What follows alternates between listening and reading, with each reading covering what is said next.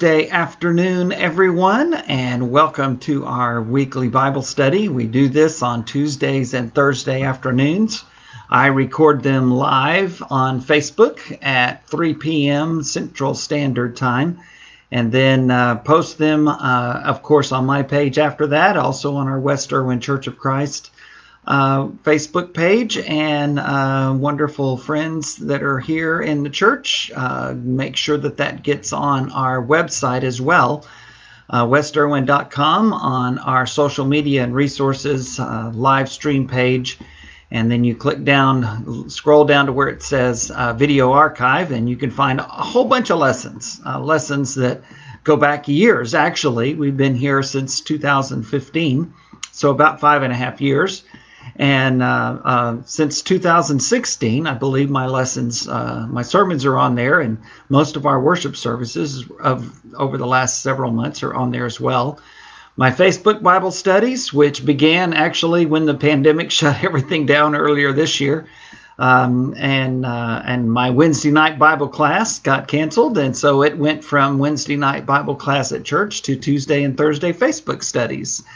And that's what we did with the Gospel of Matthew. And then over the summer, I kept that going.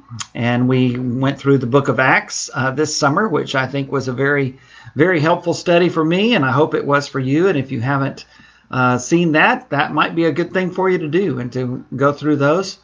And then, of course, this fall, we've been going through the Psalms, looking at these calls to worship and praise. And that's been a real blessing for me. Psalms are a great encouragement, one of my favorite books. And it is basically a prayer book. It's a song book. It's a wonderful, honest look into the hearts of honest worshipers. And so we're continuing that study. This week, we've been looking at Psalms of Ascent, A-S-C-E-N-T. And today we're going to continue that study. But while I'm thinking about it, before I get too off track, I'm not sure that Eric and Cindy Mosley are watching, but if they are, happy birthday, Eric, one of my dear, dear friends, a wonderful, faithful Christian couple and family, and they've helped so many young people through their work with schools through the years and in other areas, and they just one of those great families that I admire so very much. They've been very special to Joyce and me while we've been here in Tyler, Texas. And I appreciate them. I appreciate their kids. Love both of them and their families. They're just wonderful, Lindsay and Eric, and they're just great, great people. Great, great people. So happy birthday, Eric. And while we're talking about birthdays, our oldest daughter, Amy, had a birthday last week on November the 5th. And so, again, happy birthday, Amy. And also there is a birthday tomorrow, and it is this lady right here. That would be my Joycey, and that's a great picture of her. And so her birthday is tomorrow, November 13th. I don't think that she was born on Friday the 13th, but it's Friday the 13th sometimes, and it's Friday the 13th this year. So that's always fun for us. But Joycey has a birthday tomorrow, so happy birthday to the love of my life, and what a great blessing she is to me. Wow, I just can't imagine life without her. And we've been together, met in 7th grade, Miss Lofton's homeroom English class. I think that was in the fall of 1969 in 7th grade in San Antonio at Dwight Junior High School. Some of you watching may have memories of that. And then also went through junior high and high school together in the band and in a lot of our classes and a lot of 8th grade parties and other things like that.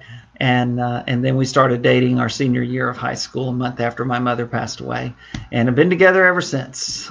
Married for over 43 years as of this year, and look forward to years and years more. So happy birthday, Joycey. And it looks like Eric and Cindy are with us, so I hope you heard this from the start. But if you didn't, happy birthday, Eric. Hope you have a great day today, and I appreciate you taking some time on your birthday to study God's Word and study God's Word with me. What a dear, dear friend you both are. So we are looking, as I said, at the Psalms of Ascent. Why are they called the Psalms of Ascent? Well, if you missed the lesson on Tuesday, then you can go back and pick that up later on. because it tells you a lot about the Psalms, a lot about these Psalms of Ascent in particular. And one of the reasons why they're called that is because the temple was built in Jerusalem. In fact, we're going to talk about that a little bit today. And Jerusalem was in the high country of Judea. Mount Zion we're familiar with, other mountains in the area. We looked at a psalm, one of the Psalms of Ascent last week, where we get this wonderful, terrific song from, as the mountains surround Jerusalem, so the Lord surrounds his people both now and forevermore. And so our song, Surround Us, Lord, is taken from Psalm 125. And it's true. The city of Jerusalem is surrounded by mountains, and so as pilgrims would travel from various places within the kingdom, within Palestine and surrounding areas, they would go to Jerusalem for the special festivals or other types of worship. Then it was an ascent. They would be traveling up, and it was kind of symbolic of going up to the presence of God in heaven. But specifically in Jerusalem, and during the days, of course, of King Solomon, then there was the temple there in Jerusalem until the Babylonians came in and destroyed it, carried away most of the people into Babylonian captivity in the latter, in 586 BC, ultimately, but probably got started about 20 years before that. And so the people would travel to Solomon's grand temple and worship. And as they did, they would do what we do. They would put in their favorite cassette. Well, maybe not their favorite cassette, not even live streaming or Pandora or a DVD or something, but they would sing these songs of ascent. These were songs for the road. And so they would remember these psalms in particular. This was a collection from Psalm 120 through 134. And these were the psalms that they would sing, that they would read, that they would remember as they were making their way to Jerusalem for one of the festivals. And so we covered several of those last week, or last Tuesday rather, as I said, including Psalm 125 and Psalm 122. That begins with that great call to worship. I was so glad when they said to me, let's go and join together with God's people and worship the Lord. And others as well we looked at last Tuesday. Today I want us to look at 5 Psalms, Psalms 130 through 134. And so, Bill, if you're going to cover 5 Psalms today, you best get with it. So here we go on Psalm 130. And it reminds us a bit of the penitential Psalms as we covered them earlier in this series. Psalms, for example, 51 and 32, when David cries out to the Lord for forgiveness in repentance and also in praise, having experienced that forgiveness. So Psalm 130. Out of the depths I cry to you, Lord. Lord, hear my voice. Let your ears be attentive to my cry for mercy. If you, Lord, kept a record of sins, Lord, who could stand? Psalm 130, verse 2. What an incredible statement that is. And the answer to the question, the rhetorical question that the psalmist asks, is no one. No one could stand. If the Lord kept a record of sins, no one could stand. And the Old Testament Jews, they understood that time of sinfulness and then penitence and forgiveness and sacrifice. The writer of Hebrews makes a big deal about that even in the Old Testament ways, there was a blood sacrifice involved under the law of Moses, but it wasn't enough, as the writer of Hebrews makes very clear. And then in those great middle chapters, 5, 6, 7, 8, 9, 10, the psalmist makes a great case about Jesus being our great high priest and Jesus himself being the great and ultimate sacrifice for sins.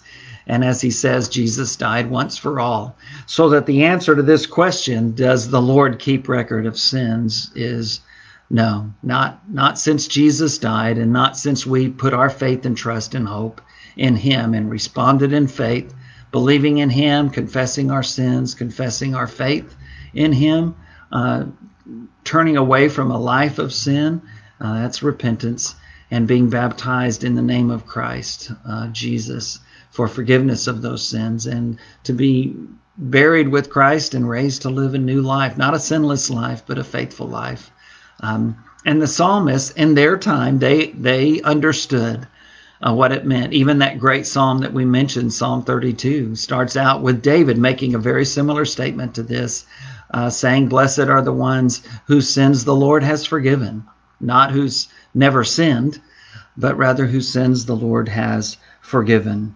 So again, here in Psalm 130, we'll start with that verse that we just read, verse 3. "If you, Lord, kept a record of sins, Lord, who could stand?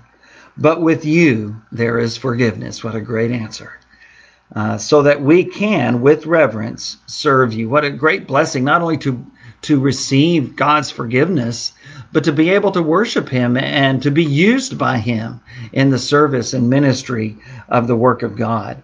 Verse 5, "I wait for the Lord, my whole being waits, and in his word I put my hope. I wait for the Lord, more than watchmen wait for the morning, more than watchmen wait for the morning." That anticipation of the presence of the Lord, the psalmists, as they were on their way, they were waiting to be in the presence of the Lord in a very physical way in the Temple of Solomon and in the holy place and the Holy of Holies where the Ark of the Covenant was, that we'll talk about in a little bit. But the psalmist couldn't wait, and the psalmist also understood what it was like to wait for the Lord's deliverance and to wait for the Lord's forgiveness. And it's great anticipation, just as a watchman who has got night duty, he's got the graveyard shift, and perhaps he's hearing something, or perhaps he's worried that something's going to happen during the night, and he can't wait for the cover of daylight. He can't wait for that morning. And so the psalmist says, that's how I anticipate being with the Lord. I wait with hope, but I wait like a watchman waits for the morning. Israel, verse 7, "Put your hope in the Lord, for with the Lord is unfailing love, and with him is full redemption. He himself will redeem Israel from all their sins." Again, the answer to the question posed at the very beginning, who could stand if the Lord kept score with sins? And the psalmist says, Israel, put your hope in the Lord. Know that there is redemption in the Lord. Great, great statement. And so that thought continues in Psalm 131. "My heart is not proud, Lord. My eyes are not haughty. I do not concern myself with great matters or things too wonderful for me, but I have calmed and quieted myself. I am like a weaned child with its mother. Like a weaned child, I am content. Israel, put your hope in the Lord both now and forevermore." The heading says this is a psalm of David that David wrote, and perhaps that's true. We've talked about the headings of these psalms a lot. Likely accurate, but not necessarily, because they're not inspired. But if this were a psalm of David, then it's, of course, one of those earliest of the Psalms of Ascent, and David writing it, anticipating the time when people would travel to worship the Lord. And whoever it is someone who knew what it was like to humble themselves before the Lord. I don't approach God in pride. I don't approach God feeling that great about myself, only because of my being created in the image of God and being saved by the blood of the Lamb of God, Jesus Christ, the Son of God himself. Those are the things that we glory in. And so we approach God with reverence, as the psalmist said in Psalm 130. And we approach God with faith. We don't concern ourselves with things that are God's work. As you've heard me say before in this series even, and as people around here at West Irwin Church of Christ have heard me say often, I've come to believe two things about God. I believe that he exists, and I believe that I'm not him. And that's very liberating, but it's also very humbling. And so we choose to trust in the one who is greater than we are. And that's what the psalmist says in verse 2. And he likens it, this wonderful, beautiful image of a mother with her newborn child, or a mother with a child who is now able to eat on their own, and is still taking great solace and great comfort in being in that presence with that mother. And he says, I'm like a weaned child with its mother, like a weaned child, I am content. The psalmist understood contentment and had calmed himself. We have read in other Psalms, be still and know that I am God. And we can do that. Even though the craziness of the world around us continues, we can calm ourselves and we can quiet ourselves because our trust is in the Lord, not in ourselves, not in our nation, not in our politics, not in anything, but in the Lord. And so the Psalm 131 ends with this great call. Israel, put your hope in the Lord, both now and forevermore. What a great, great call. Just as Psalm 130 had shared that verse. Psalm 131 repeats it. And so now we go to Psalm 132, which is the longest of the Psalms of Ascent, and it focuses on the temple.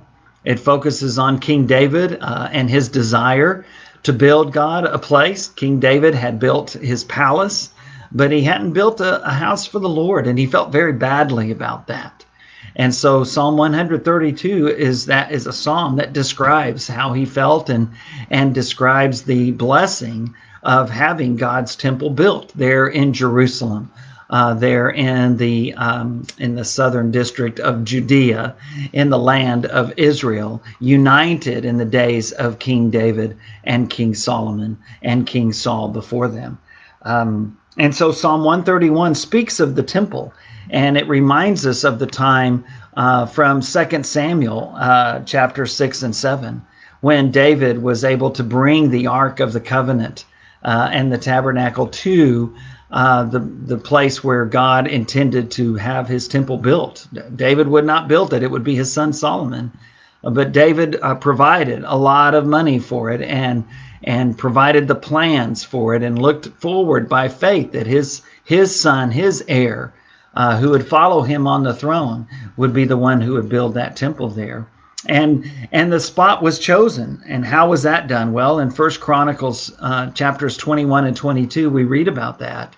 We read about David unwisely trying to count the people. Why he did that, we don't know. Perhaps out of pride, just to count the fighting men and to count his money and to see bring in more money, because when they did a census, then they collected taxes as well. And nobody was happy with it, including his commander Joab. But of course, he's the king, so they did it. And God was not happy with it. And God told David, okay, you choose your punishment. You want to have to suffer because of some cataclysmic famine or illness? Do you want to suffer because of an enemy that I will bring against you? Or do you want 3 days of punishment from the Lord himself? And David said, I'll put my faith and my hands in the Lord. And God brought a horrible, horrible punishment, not just on David, but on all the people. And David cried out to God and said, look, dear God, this is my doing. I did this. Please don't.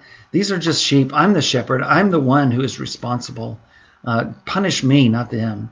And so God has that angel of death stop.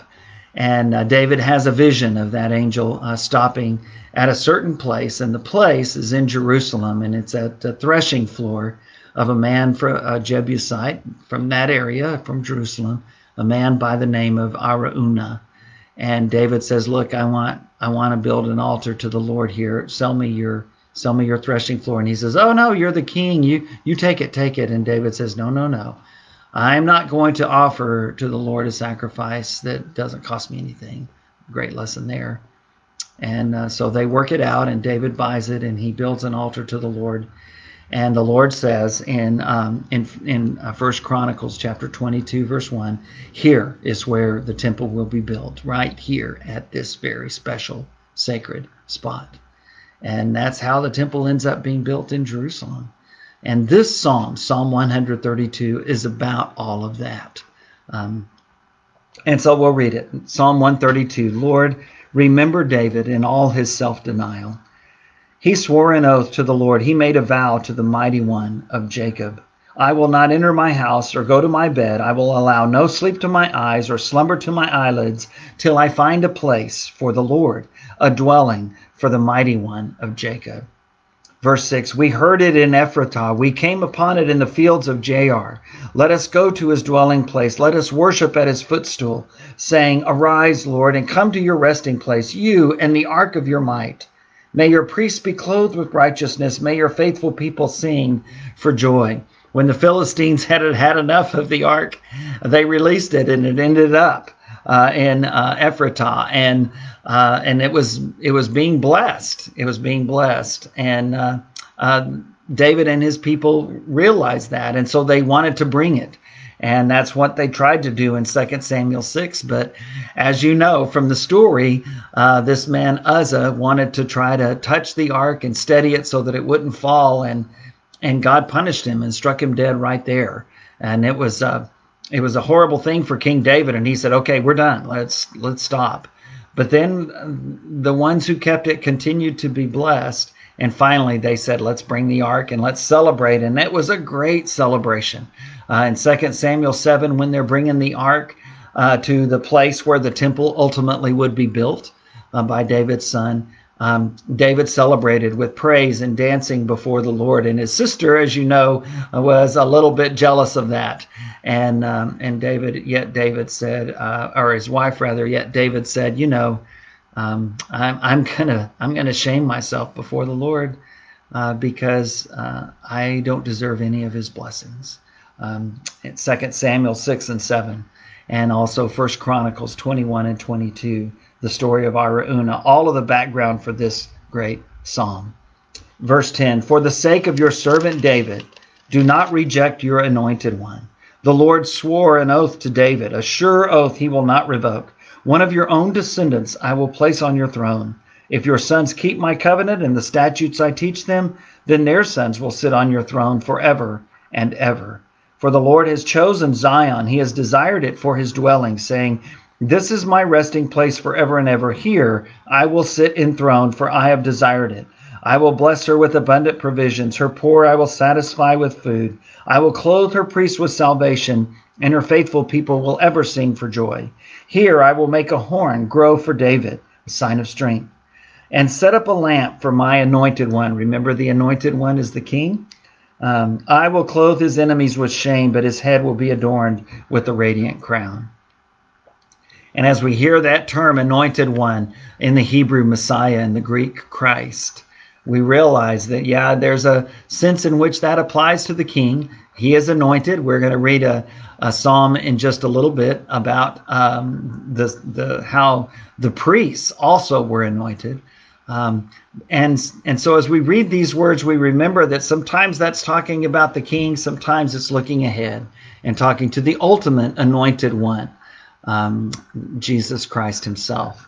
And so this psalm speaks in such beautiful language and anticipation as David, as the people remember David's anticipation to build a temple for God and wanting desperately to do it, but not able to. And his son, King Solomon, actually fulfilling that promise of a son of David being placed on his throne, and that son being the one to build that magnificent temple. What a glorious temple it was. And yet, because of the sin of the people in later years, it would be destroyed. The temple itself not even lasting 500 years. What a sad, sad commentary on what is being celebrated here, knowing that one day it would be taken away. But for now, God promises strength, and he promises strength to David's descendants who would sit on that throne. And had they been faithful, God says they would continue to reign, but they ultimately, in the days of the sons and grandson of Josiah, ultimately the Babylonians were brought in to punish God's people. Here there is a great song of praise to the Lord for the opportunity to go and to worship at his temple. We have a great blessing. The writer of Hebrews reminds us that we can draw near to God everywhere. And because of Jesus and his sacrifice, we can do that. And he talks about that special moment when we draw near to God with all of God's people in Hebrews 10, the assembly of saints together, worshiping together of our Lord. Right now, we haven't been able to do that all together, and it breaks our hearts. And there are so many that can't do it yet because of safety concerns. And yet they're able to join just like we're doing right now. Having a Bible study online. We have our worship services online. Every Sunday morning at 10 a.m. they're live at westirwin.com on our live stream page under social media and other resources. And then they're placed in the archives as well.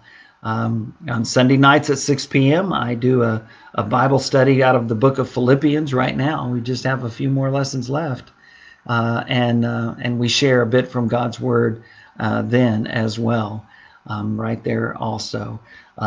So opportunities abound for us to experience that same joy that the psalmists were experiencing as they sang and remembered through these songs of ascents the very great blessing that it would be to worship God with other believers, with others of his people. And so now we go to Psalm 133. We have two more to go today, and we have a few minutes still. Psalm 133. It begins with this statement in verse 1. How good and pleasant it is when God's people live together in unity. And I have to smile when I read that verse. And if Todd Schultz is watching this, or some of my other dear friends from college days, you recognize that verse. Psalm 133 verse 1 was our motto of the club that we started in the fall of 1975, Alpha, Gamma, Omega.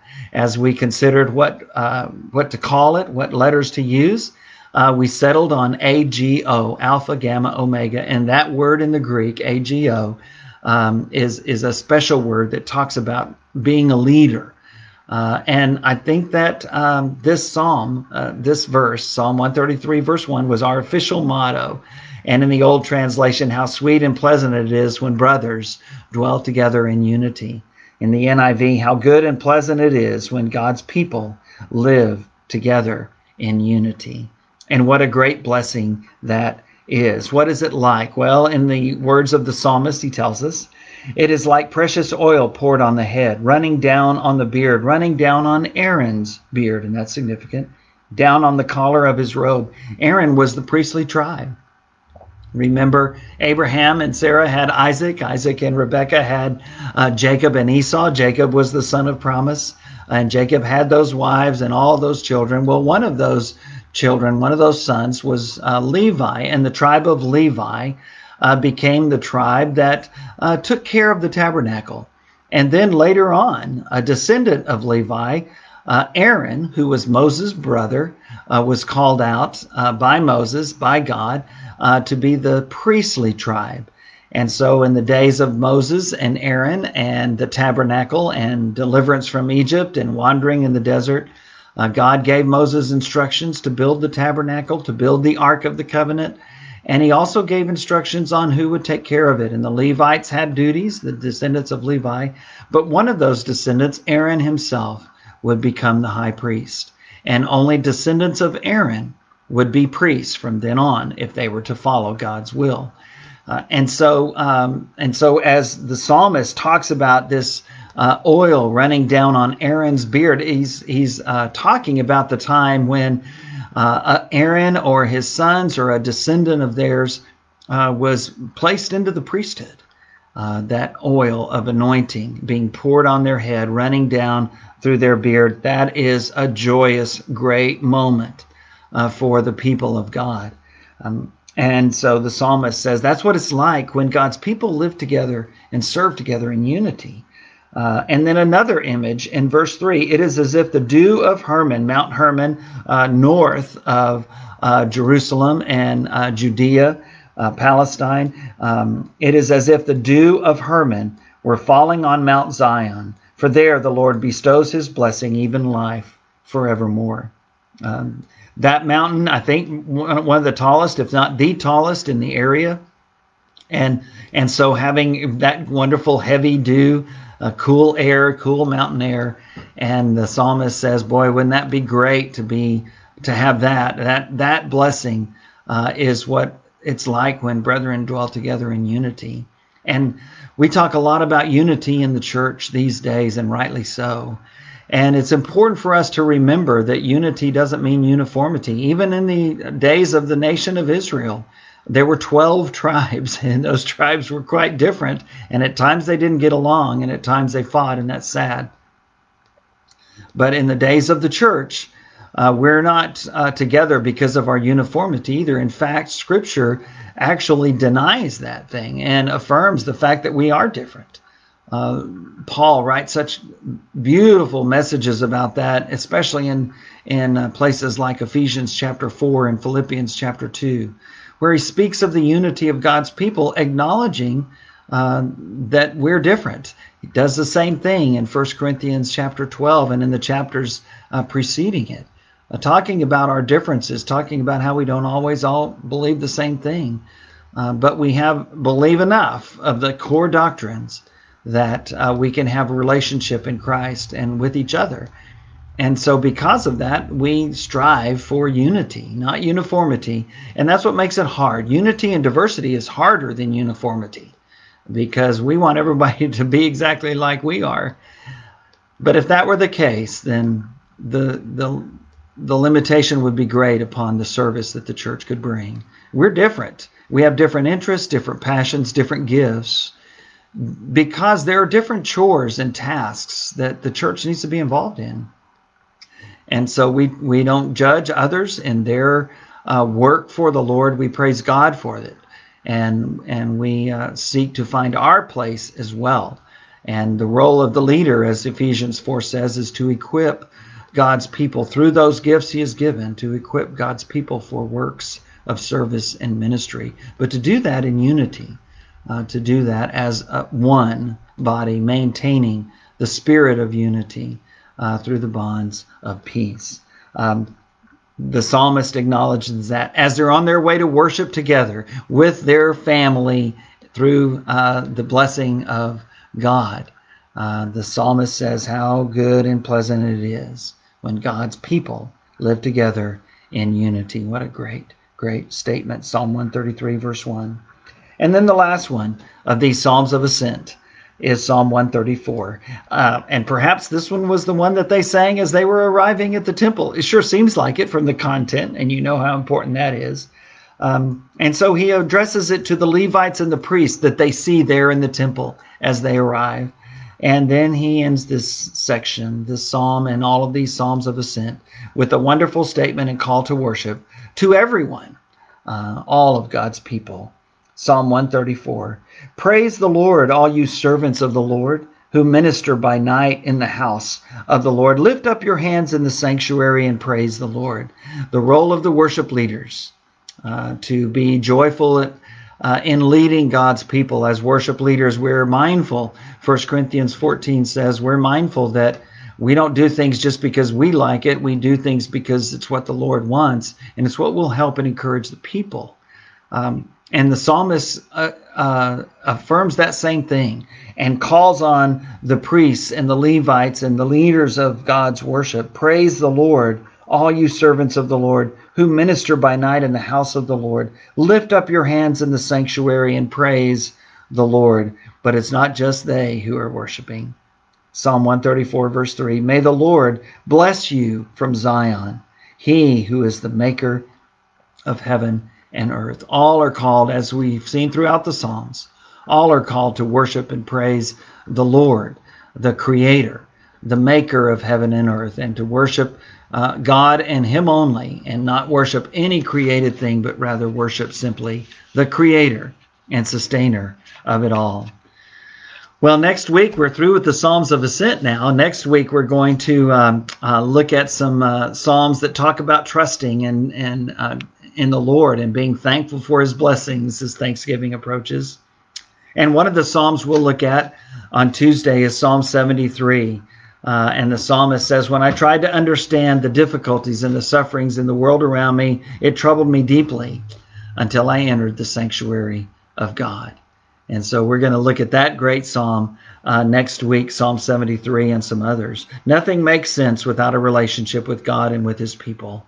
That relationship is fostered in many ways, but it's fostered especially and uniquely when we gather together with God's people to worship. And these Psalms of Ascent celebrated that as they were anxiously on their way to the Temple of Solomon to worship the Lord with God's people together. They sang these great songs of hope and encouragement and blessing and praise. What a great thing. So just a few of those Psalms as we close today. Psalm 122, verse 1, I rejoiced with those who said to me, let us go to the house of the Lord.